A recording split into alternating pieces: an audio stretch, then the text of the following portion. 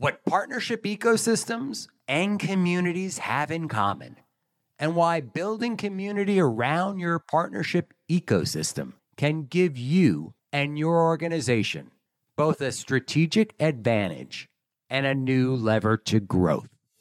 Welcome to the Ultimate Guide to Partnering. In this podcast, Vince Menzione, a proven sales and partner executive, brings together leaders to discuss transformational trends and deconstruct successful strategies to help technology leaders like you achieve your greatest results through successful partnering.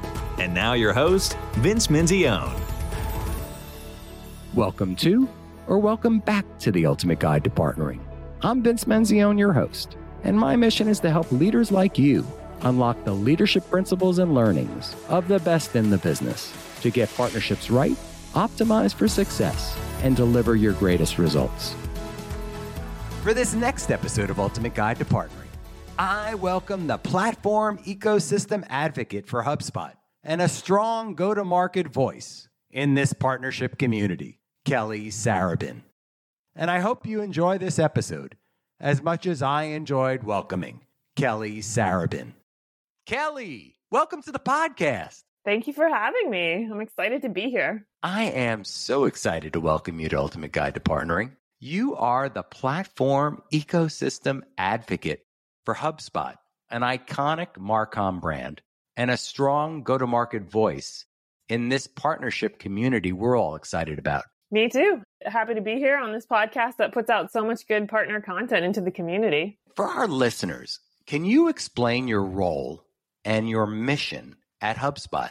Absolutely. It's a super interesting role, but it's not a very common role. I think you only really see it at the larger ecosystems, but I think moving forward, we're going to see this role more and more. The scope of the role is basically a two-partner marketing function. So really trying to grow the ecosystem by content, events, really marketing to our partners and our prospective partners, right? So then we can not only attract more partners to our ecosystem, but also increase the investment of our current partners. So companies do this really well for their customers, right? But as the partner becomes more important in driving revenue and not just sourcing revenue, but the whole breadth of partner impact that we can have, I think companies are going to start looking at partners more as customers and thinking about how can we attract more of these partners? How can we increase their investment in our ecosystem? And a lot of the playbooks that we have from marketing in terms of creating that ideal partner profile, but then also doing awareness, getting out in the community, all those motions can be applied to the partner journey. And my role, which is a new function at HubSpot, is to sort of get those motions going here. I love what you have to say here. First of all, the importance of partner as customer, right? How do we attract and enhance revenue? And recognizing the importance of this ecosystem, where does your function sit within the organization? So I report to Scott Brinker, which is the head of platform ecosystem, which for HubSpot is all of our technology partners. So we have about 1,200 technology partners, but also our asset partners. We recently have started to invest in our CMS partner program and our CMS at large, really to make it more of a robust tool and then have people who can sell templates, modules on that marketplace. So all of that kind of goes into the platform ecosystem. And then we have a different team, which is all of our 7,000 solution partners. And my role structurally is on this side of the house, but a lot of what I'm doing is really applicable to the broader partner ecosystem. So I anticipate working closely with the solution partner team to do things that are beneficial not only to potential tech partners, but to our potential solution partners. So what I really wanted to get clear here for our listeners is when you think about ecosystem at HubSpot, what does that include? Yeah, it's a great question because I think in the traditional channel, when people would say ecosystem, they would think technology partners, ISVs. But if you go in more SaaS company world of SaaS companies that were maybe born in the last 5 years and have a more, quote, ecosystem approach, and as Jay McBain says, the decade of the ecosystem, they're not just referring to tech partnerships anymore, right? They're referring to all partnerships and how a company can leverage the entire ecosystem across all those different touch points, all those different partner types. And I look at the scope of the role as broader because I don't think that there are hard lines between those partner types, but also within the partner community. And we're investing more in becoming a platform. And so we're having more and more solution partners who are really experts in the HubSpot product build apps and extensions, and so they can put them on our marketplace. And they are then both app partners and solution partners. I love the work that HubSpot has done. And Scott Brinker he's iconic in this space, right? HubSpot has been a model in the Marcom community and how you've grown the brand and the valuation over the years, right? Yeah, I think he's done an excellent job of really understanding and communicating the broader market. And certainly he has a great brand presence himself that I think has really helped the ecosystem brand of HubSpot. So you have had an amazing career, Kelly. What would you say is your superpower? I think what I would say is my biggest strength is that I can think strategically, but also tactically execute on things. So my last role, I was the head of marketing at an early stage company. And when you are running a small team at an early stage startup, you really need to be able to execute. You just don't have the time or the resources to wait for other people to execute on everything. But at the same time, to do that well, you need to think strategically. So a lot of times you have people who are great at thinking strategically, seeing the bigger picture, and they may find positions where they're just running large teams, and that works really well. And then other people are great at executing, but they don't really think about or see the business priorities at the most strategic level and then connect it back to their work. So I would say my asset is that I'm good at doing both. And how do you see this superpower a year or 18 months from now? What set of outcomes are you looking to achieve through this superpower? Well, at HubSpot specifically, I think it's very valuable because it's a new function at HubSpot. So I think it requires thinking strategically about how this role could have the biggest impact for our ecosystem and for our company, and then setting about figuring out how to get the resources and internal alignment to do it. And I think more broadly, this is actually a skill that's extremely valued for partnerships people in general. The vast majority of organizations, it is constantly required for the partnership leader to be advocating for more presence, more internal alignment, and thinking about how their role can best meet other people's KPIs and the strategic KPIs of the company, but then really having to be gritty and work tactically to get it done. Because in most organizations, not all, but most partnerships start out and they're kind of understaffed, under-resourced, and they really have to make the case to penetrate throughout the whole organization.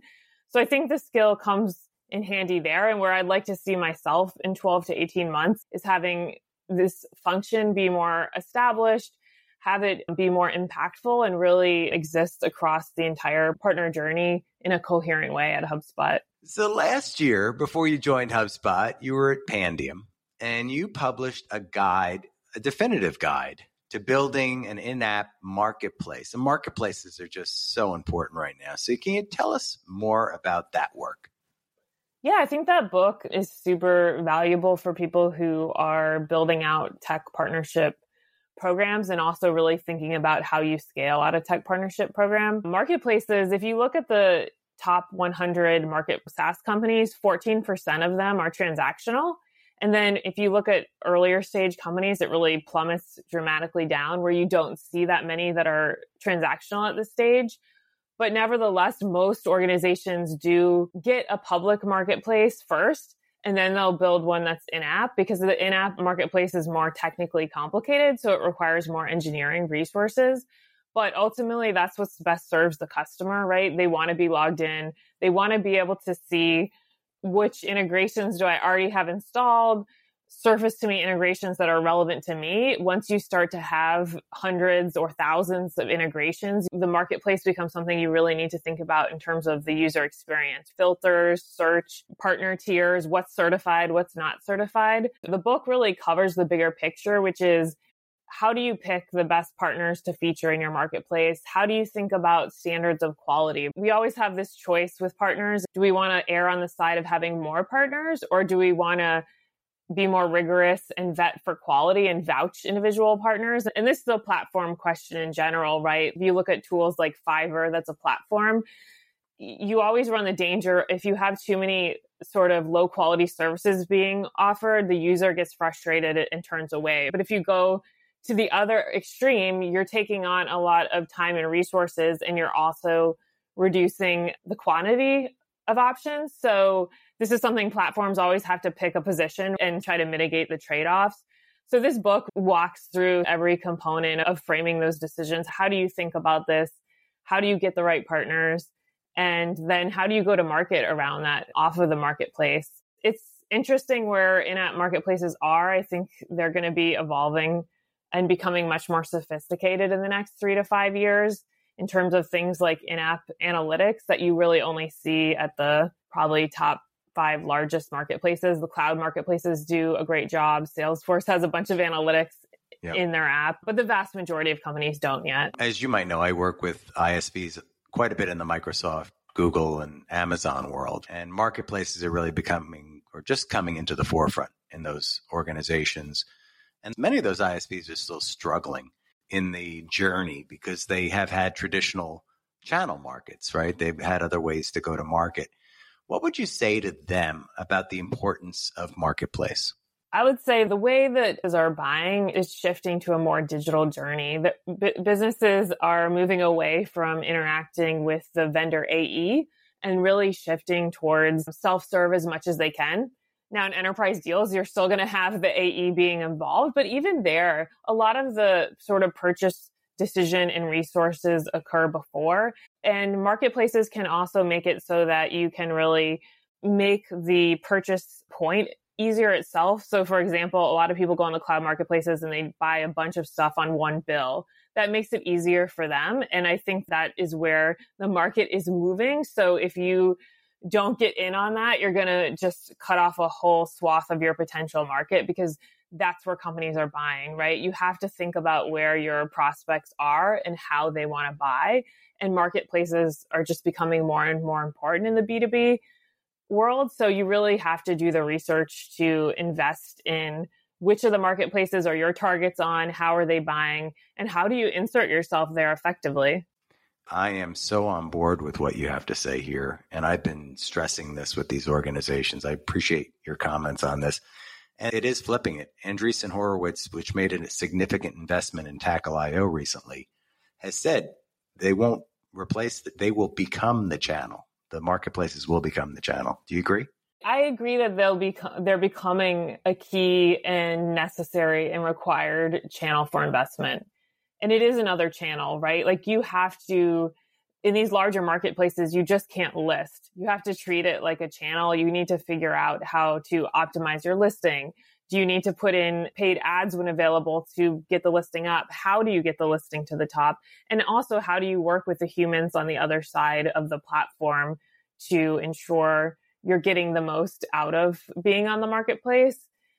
So I do think just going to become more and more important. And we see that if you look at the data year over year. And I think Tackle, the fact that Tackle exists is really not only exists, but has done extremely well, shows the importance of the channel. Once you have third-party tools being built on top of these marketplaces to make them easier to work, that really tells you how important it is as a channel. Yeah, I'm in violent agreement with you here. I get to see what all of the hyperscalers are doing behind the scenes here to drive this. And I think it's so important. Like I said, we're bringing along, I always think about crossing the chasm, right? The early adopters, the laggards. And I believe that the pandemic, in one respect, and just everything we've seen in terms of acceleration in the last 2.5 years has moved so much across the chasm, right? It's accelerated so many things. Which brings me to partnerships. We've been living in this amazing time. And we talk about our dear friend, Jay McBain, who's been on the podcast 5 times. I call him a 5-timer now. I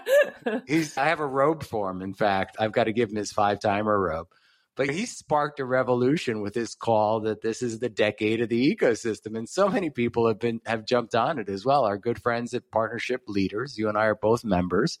The Partner Hacker community, we're both going to be presenting at Jared's and Isaac's amazing event here pretty soon.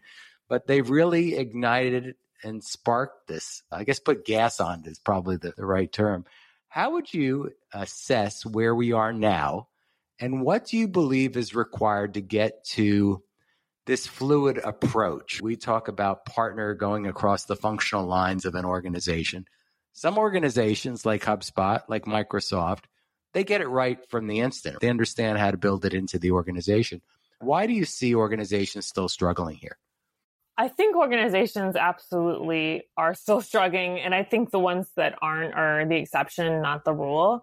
And I think there's a couple different things going on, right? We have the traditional channel that was very laser focused on the point of sale and resellers. And so I think that motion became very robust, and you even have technology that was built around it. But in the era of the ecosystems, that's only really one part of the equation. It's still a very important part of the equation, but you have all these other ways that partners can impact the journey. And that's from technology partners who are causing increased retention, upsells, increased product usage, to partners that are influencing the deal, but they're not sourcing it. And so I think part of the problem is that changing and shifting business model, which is a response to the changing buyer journey that we were just talking about, which is that buyers don't want to just have cocktails and a steak dinner with the enterprise AE and then hit up the golf course and then sign their $1 million deal. The way buyers want to buy now has become much more digital. It's become much more community oriented. People look to their peers. They look to industry associations like Partnership Leaders and Partner Hacker, and they ask, what tools are you guys using? What do you recommend? And then especially in the more enterprise sector, you do get to the vendor, but already so much of the decision has happened by the time that you get there. And for example, integrations is another thing. Sometimes they're deal breakers, and you will never even have a conversation with a vendor if they don't have a particular integration. So I think that shifting business model, larger organizations are struggling with, how do we change? We have our whole organizations are built around this more channel point of sale focus for partners. How do we work in all these other points where partners are having real business impact? And the other big struggle, I think, which PLX that we're both speaking at is a reference to, right? They're having each day of this conference about different functions like marketing, sales, product, customer success. And the truth of the matter is partnerships in this ecosystem conversation has not penetrated these other disciplines very well. It's the exception where the company really has partnerships lens applied throughout the entire org. And so partnership leaders are in this position of having to constantly advocate for themselves internally and try to get these other departments on board, which is tough. And I think Partner Hacker is saying, hey, let's start to make this effort to get other business functions talking about us. Let's get CMOs who are not partner marketers and don't work for a partner tech company, but just the CMO community thinking about second party data, thinking about partners as an outsourced marketing team. But we're not there now. I'm a marketer. I'm in those conversations and I'm in the partnerships conversations, and partnerships people are incredibly bullish on the importance of partnerships. But I'm not hearing that in the marketing community, and I'm not seeing widespread adoption. So I think that really is the biggest struggle, is how do we get these other business communities talking about partnerships and understanding that they can leverage them to drive their own KPIs? You bring up a good point with the CMO not knowing, not having lived in a partner function or a partner integrated organization. And then the CRO. And a lot of these SaaS organizations, they get CROs that have been successful in other organizations. And again, just going back 2 years, right? Dialing for dollars, applying the principles of selling, the steak dinners and the golf outings and the relationship building exercises of the past. And they come over to a new organization, they apply the same principles, right? And they don't take partnership seriously. It's an appendage. It was the channel organization. It was this other thing over here, right? Absolutely. And I think a lot of times that persona is saying they want partnerships to essentially be another SDR team for them, right? Yes. Sources deals, give us the deals just like my SDRs. And that's what I care about. And that's how I view you, which is not very strategic. And it's missing all those other points of partner influence and partner attachment. And so the underfunded partner person has to figure out, how do I start to prove out this impact on a small level, then make the case to get more headcount, get more partner operations, get more budget, and then you start to expand. It's a hard job. It's not easy. It is a hard job. I'm happy to announce that PartnerTap has become a founding sponsor of Ultimate Guide to Partnering. I've been friends with the founders of PartnerTap for many years. And PartnerTap is the only partner ecosystem platform designed for the enterprise. Their technology makes it easy to align channel teams with automated account mapping, letting you control what data you share while building a partner revenue engine. I'm so excited to have them on board. Be on the lookout for events, content, and more. And I'm so excited to continue working together in our exciting year ahead. And what you said earlier, too, reminded me of the conversation about the 5 seats at the table. The decision is not being made the old way. Nobody's picking up the phone anymore. Nobody's looking at your digital ads. I'm the same way I purchased my Jeep. I went to my 5 friends and I asked them, who'd you buy from? What options did you get? I made the decision before I went into that dealership.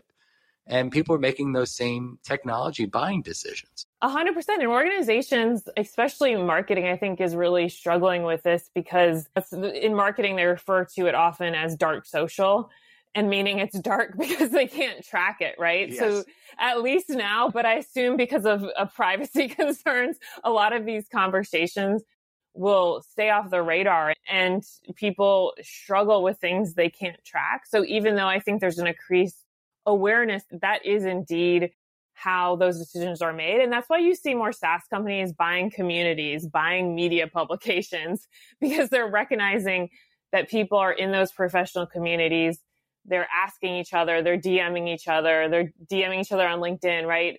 And they're aware, but they're struggling because when you can't report it up or out to the board, it becomes a problem. Yes. Attribution is the biggest issue. And this is where the technology tech stack or ecosystem tech stack is taking shape and will drive, I think, a lot of this attribution that we hope to see. So you're leading an online event in about another week. Can you tell us more about that? And I think it ties into this conversation, doesn't it, Kelly? It definitely does. It's really about how you scale technology partnerships. And we have the heads of technology partnership for MailChimp, Chargebee, Optimizely, Tray, and it's really going to be delving into their experience trying to scale these functions. And everyone on the panel spoke at Catalyst, which is Partnership Leaders conference in August. And we wanted to follow up on some of those conversations and dig a little bit deeper into them. And I think some of the things we'll be talking about is this cross-functional alignment, which for tech partnerships and maybe for all partnerships, the biggest struggle is because tech partnerships really needs to stay aligned with the product roadmap, and they need to make sure that APIs and products are staying aligned with the entire ecosystem that they're in. And so they need to do that, but they also need to balance product concerns with go-to-market concerns and ramp up all those go-to-market motions that you can have with tech partners.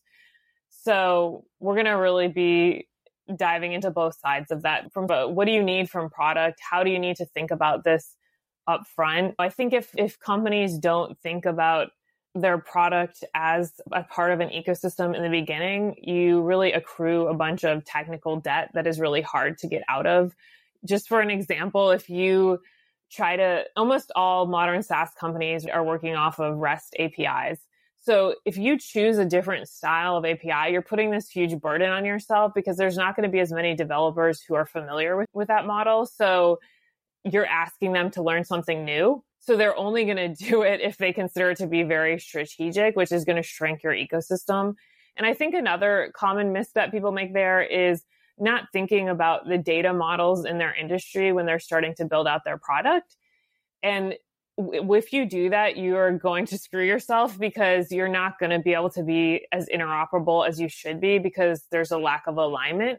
So really paying attention to that in the beginning is going to make your ecosystem journey much smoother because you're not going to get into a certain point where you've gone direct on your market and then you realize you need to be interoperable to go to the next level, but all your data models aren't matching with the data models of the products you need to integrate with. It's a huge problem. Such an important topic on data and data models and common data models. Like we're seeing from some of the big tech giants, Microsoft has a common data model. They call it Dataverse, and they apply that as well because they're building out for healthcare. They're trying to get all of their ISVs, all of their technology partners to align to that common model so they can go to the customer as one unified solution. And that's what the customer wants, right? The customer, you see all these studies on integration being like in marketing technology. It's the most important consideration when you're replacing a marketing technology system is how well does this integrate with other systems? And that across a lot of industries. And it's because the customer doesn't want to spend $1 million a year paying a system integrator to customize everything endlessly. They want to have more out of the box interoperability and they want a solution to their problems. They don't care about the individual vendor in any way. They just want it to be a solution. And nowadays that has to be a set of solutions, right? So if you can go to market together and you're already offering a comprehensive solution with your partners to the customer, then you're going to be able to close a lot more deals. Such another important reason why partnerships are so important, right? Coming to the customer with the whole solution. Yeah, it just simplifies everything for them. Yeah, it just makes so much sense, doesn't it? Why didn't we think of that? So this event, super important. I can't wait to join. We're going to provide links in the show notes, Kelly, but can you tell us the time and date of the event? That is on October 27th at 3 p.m. Eastern. October 27th, 3 p.m. Eastern. Can't wait. So, Kelly, you've had a fascinating career. And what struck me, and I don't know if it struck me as an outlier type of thing, but you went to Yale Law School. And I don't know if I know anybody else in the partnerships world that went to Yale Law School. So I think that might be part of your superpower. I want to hear more about how that led your journey. But was there a spark that set you on this journey to where you are today? So how I got from law to this is, I guess, a longer story. But I think a lot of what I was saying before, when I was in the law, I was doing free speech law. I was writing a lot of academic articles to support free speech. And I think that definitely working for a nonprofit organization, thinking about those things strategically, and also working on how to advocate for those things in real life. But for me, I'm just a very curious person. So I love to learn new things. So if I can learn new industries or learn new fields, that's a huge plus for me. And I think I ended up here by happenstance. I actually stayed home with my children for 5 years after being in the law. And when I was looking to get back, I actually just stumbled across an ad for a branding agency, which was really focused on the storytelling model of how do you tell stories effectively for businesses so that they can connect with their audiences. And I just thought that sounded really cool and interesting. And so I started working there, and we worked with a lot of B2B tech companies, and I really fell in love with the startup energy. I think the tech field in general is just so exciting, like the potential and the ability for people to come up with really cool new ideas and really just put themselves out there, right? Like just create a whole company from scratch, to go raise money, to get new customers. It's just a very bold thing to do. So I really fell in love with the energy of startups. And I think moving forward, the way I came into partnerships was I started leading marketing for a company called Pandium, which is an embedded iPaaS, an embedded integration marketplace. So I was actually creating a bunch of content for partnerships people. And again, for the similar reasons to why I fell in love with startups, I really fell in love with the partnerships community because I think it's really sitting at this position where It's taking off. It has a very innovative mindset because that business model is really changing. So everyone in the space is really open to new ideas. And it just sits at the intersection of so many different functions that I feel like the learning process is never over. There's always more to learn. That's definitely what opened my eyes to the energy of startups. I think the partnerships world has that same energy in it right now. It's really in this great period of innovation. And for me, that was a huge spark. I just think it's super exciting and it gives you the opportunity to constantly learn new things. You said something about where this tech world is going. And I'm so excited. I've spent most of my career here and I've been startup turnaround, Microsoft, and then working with a lot of these amazing partnership organizations.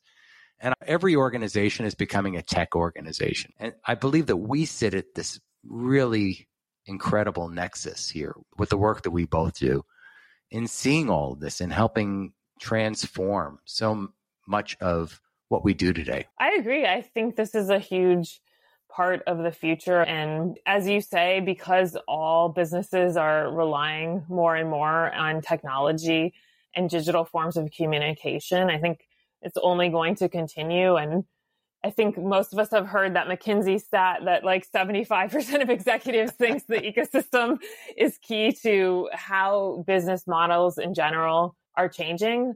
But I think partnerships is in the unique position of being able to leverage that changing buyer journey and really have partnerships be the lens across every department of the company in the future. So you've been an amazing guest, but I have one more question. This is my favorite question, actually. And you are hosting a dinner party, and you can host this amazing dinner party anywhere. You can invite 3 guests to this dinner party. Whom would you invite and why? I think that is a tough question to narrow it down to 3 people. But one person I would choose is Charles Taylor. He is a Canadian philosopher, and I was a political philosophy major, and I think his writing is just so clear and inspirational, and I would love to be able to ask him questions in person. So I think he would be great. Another person I'd be interested to have is Melanie Perkins, who's the CEO of Canva. As I referenced earlier, I think Canva is just an amazing product for what it is. I think it's really democratized design and made it so people can move much more quickly. And people who are marketers or small business owners can get out designs that work really well without having to rope in the expense or the time of a designer. But they've also done a really good job with partnerships. They have basically an embeddable component, right? So, for example, HubSpot has Canva embedded in our email builder, but they do that for all really developers. It's something that they pre-built so that other companies can have the Canva tool inside their product. And since they are a freemium product, the customer, say a HubSpot customer who's never heard of Canva, sees the Canva button, they can start designing within HubSpot using the designs in HubSpot, and then they can choose to upgrade, right? It's an amazing product-led growth motion. And so I would be fascinated to talk to her and get her perspective on how she's grown things. The other person I think would be interesting to talk to is Elizabeth Holmes. That is an interesting one. I don't admire what she did. In fact, I think bringing something to market that was patient facing that she knew was not allegedly knew, although I guess she's been convicted, so maybe I could say remove the alleged. But that was a horrible thing to do. But at the same time, I think that the fact that she was able to convince so many people so effectively that there was something there that wasn't really fascinating. And I've listened to the podcast, read the book, saw the dramatizations, and no one really seems to have an answer.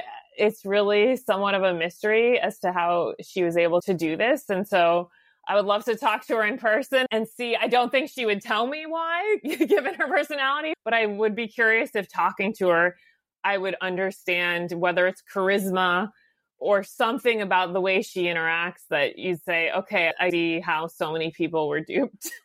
Yeah, no, that's actually fascinating. That certainly nobody has ever mentioned her before. So.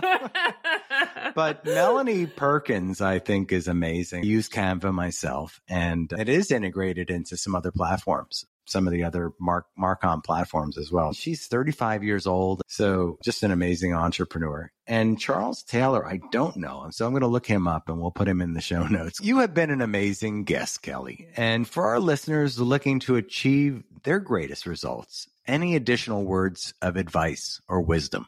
If you're in a partnerships role, I would say join the communities. As Vince mentioned, there's partnership leaders, there's Partner Hacker, there's the Cloud Software Association. A lot of times partner people feel relatively alone, even if they are overseeing a small team, because of what we were talking about earlier. In so many organizations, they're looked as an appendage and they know they can be doing so much more. So that can be very frustrating. I would say join the community. The community is amazing. There's always other partner people who are willing to get on the phone with you. They're willing to help. And even if it doesn't lead to like tactical change, you'll feel less alone. I love it. Come join us. Right? Yes, come join us in our communities. We are a very supportive, open, and friendly bunch. Kelly, thanks again. So glad to have you here today on Ultimate Guide to Partnering. Thank you for having me. I really enjoyed talking to you. Same here. Same here. So there you have it. Another amazing guest joins Ultimate Guide to Partnering. And I hope you enjoyed this interview as much as I did.